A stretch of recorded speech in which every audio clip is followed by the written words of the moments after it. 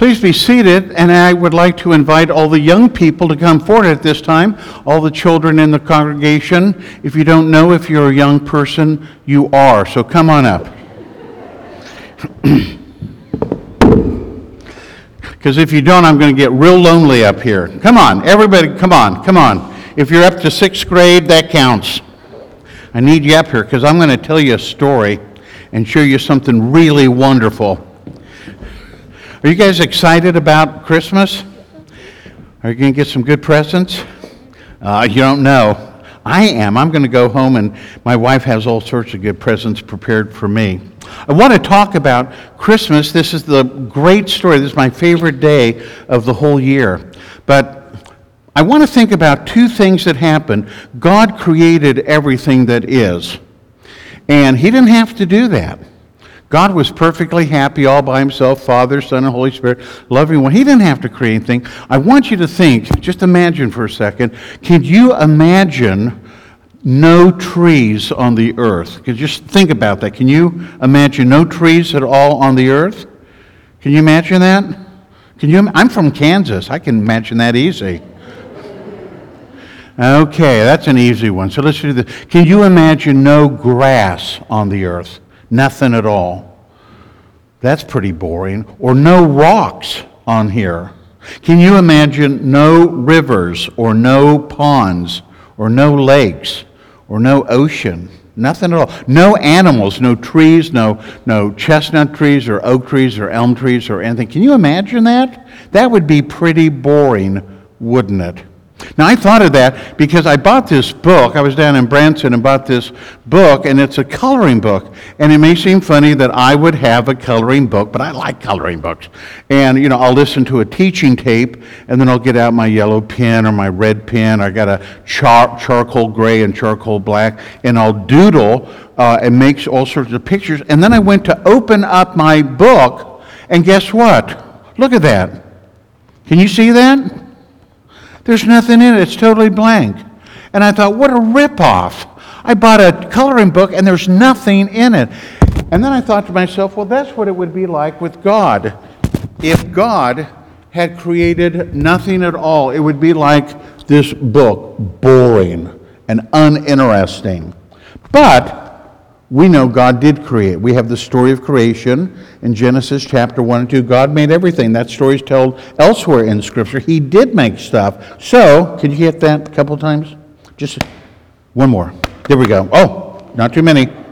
And He did create. And so here's His book. And He did create stuff. So He has stuff after all.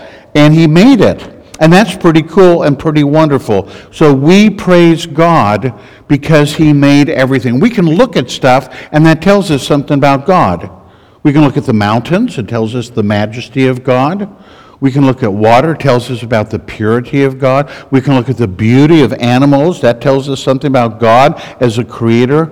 We can know all sorts of stuff about God, but I just don't want to know about God. I want to know God Himself. I want Him to come in person and be here. And that's exactly what He did with the incarnation when Jesus was born at Bethlehem. God came Himself, and we know about God. So it's not just that He created things, but He brought His beauty into it. He brought Himself into it. And it's a little bit like this book, which turns out has all sorts of really...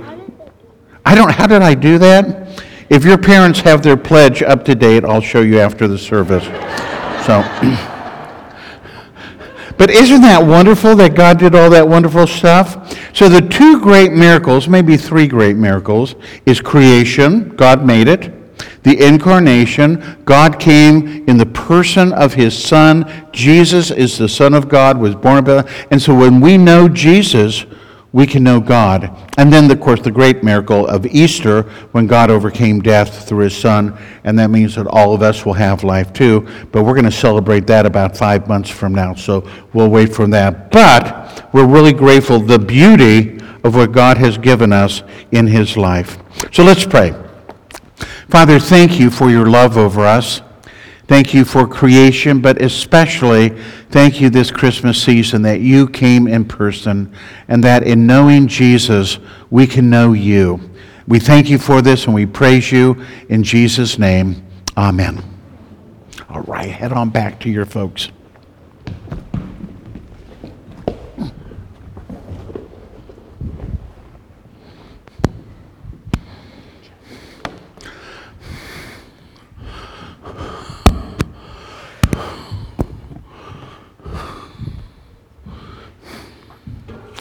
Father, take my words and speak with them. Take our minds and think with them. And take our hearts and set them on fire with love for you, for Jesus' sake. Amen.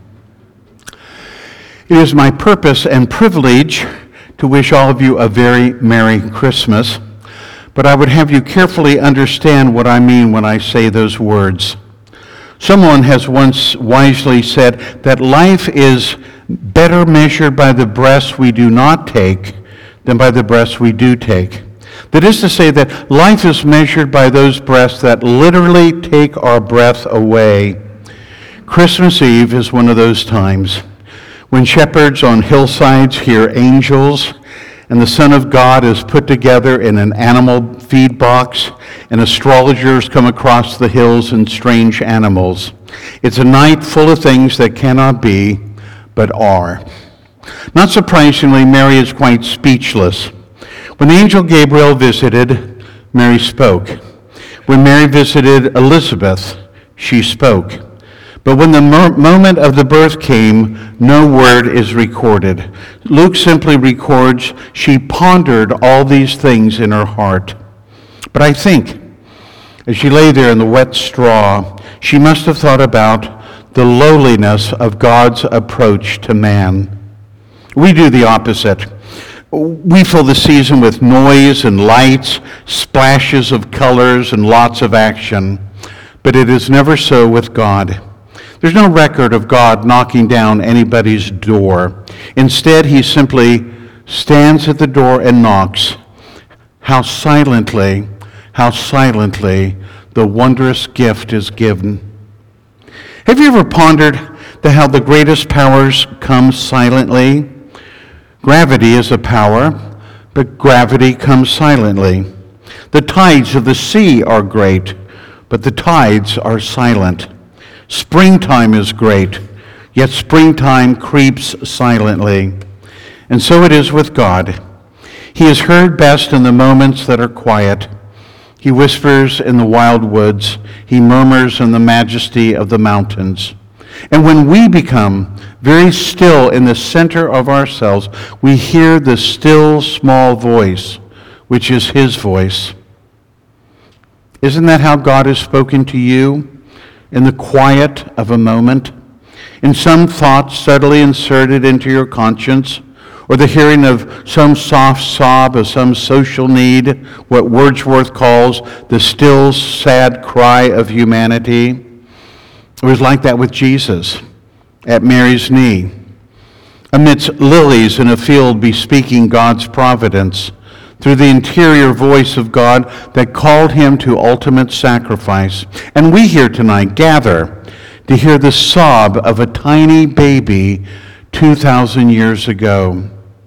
I think that Mary must have pondered the lowliness of God's approach.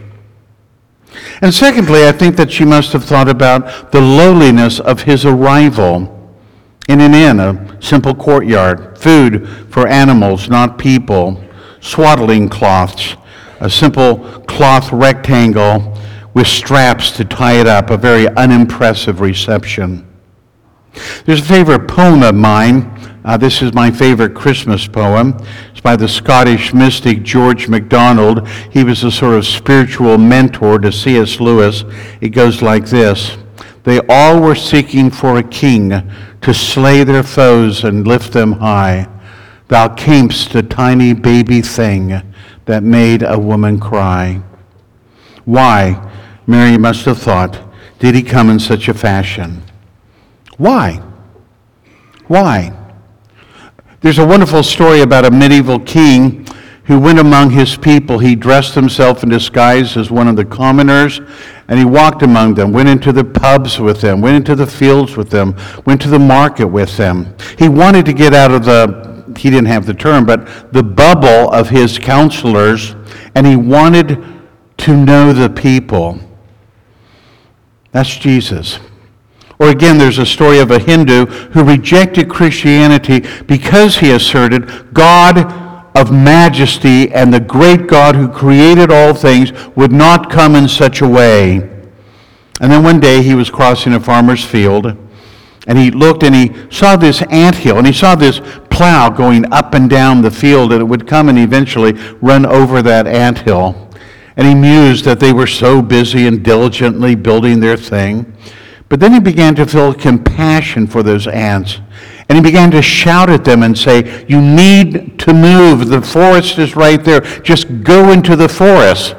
But they did nothing. And then it occurred to him, he said, "I wish I could become an ant and go among them and tell them that the way of safety is just a few feet into the forest." And when he thought that, he wasn't a Hindu any longer. I think Mary that night pondered the lowliness of his arrival. And one last thing. I think Mary pondered the lowliness of his audience. Shepherds would have been the first ones to hear the angels and their song. The custom of that day was for local neighbors or an acquaintance who had an instrument and knew how to play music to come and to serenade the newborn child in the family. That would have happened in Nazareth. But this was Bethlehem, and nobody knew them. But the shepherds heard the song. The shepherds were morally and ritually unclean. They were not fit for decent company. And they didn't understand it all, but they didn't need to. They were invited. Celsus, a Roman bitter antagonist of the Christian faith in the first century, wrote a biting diatribe against Christianity some 1900 years ago. He was the sort of critic who made Richard Hawkins look kind and gentle by comparison. Listen to what he wrote against the Christians. "If you would be a Christian, then be ignorant. If you would be a Christian, then be stupid. If you would be a Christian, then be uninformed. If you would be a Christian, then be one of those not worthy of the attention of your betters." Now that's one time that Celsus wrote more wisely than he knew. For to all that I would say, amen. You don't have to be a PhD to come to the manger. You just have to be like a shepherd or like Mary. We need only to look and to be quiet. We welcomed Jesus tonight with singing and a procession, with candles and vestments, and it was beautiful, and we were all touched by it and by you. We sang carols filled with many memories, but that's not the best way. It seems to me that in the end, the best thing we can do is just to be very quiet. O little town of Bethlehem, how still we see thee lie. Not like the shopping mall, or the TV special, or the Times Square's balloon drop.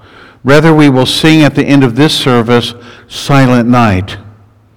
Silent night. And then ponder these things like Mary.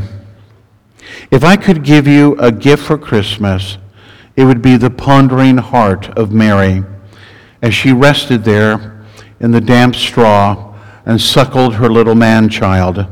And while she thought to herself, "Glory to God that his approach should be so lowly.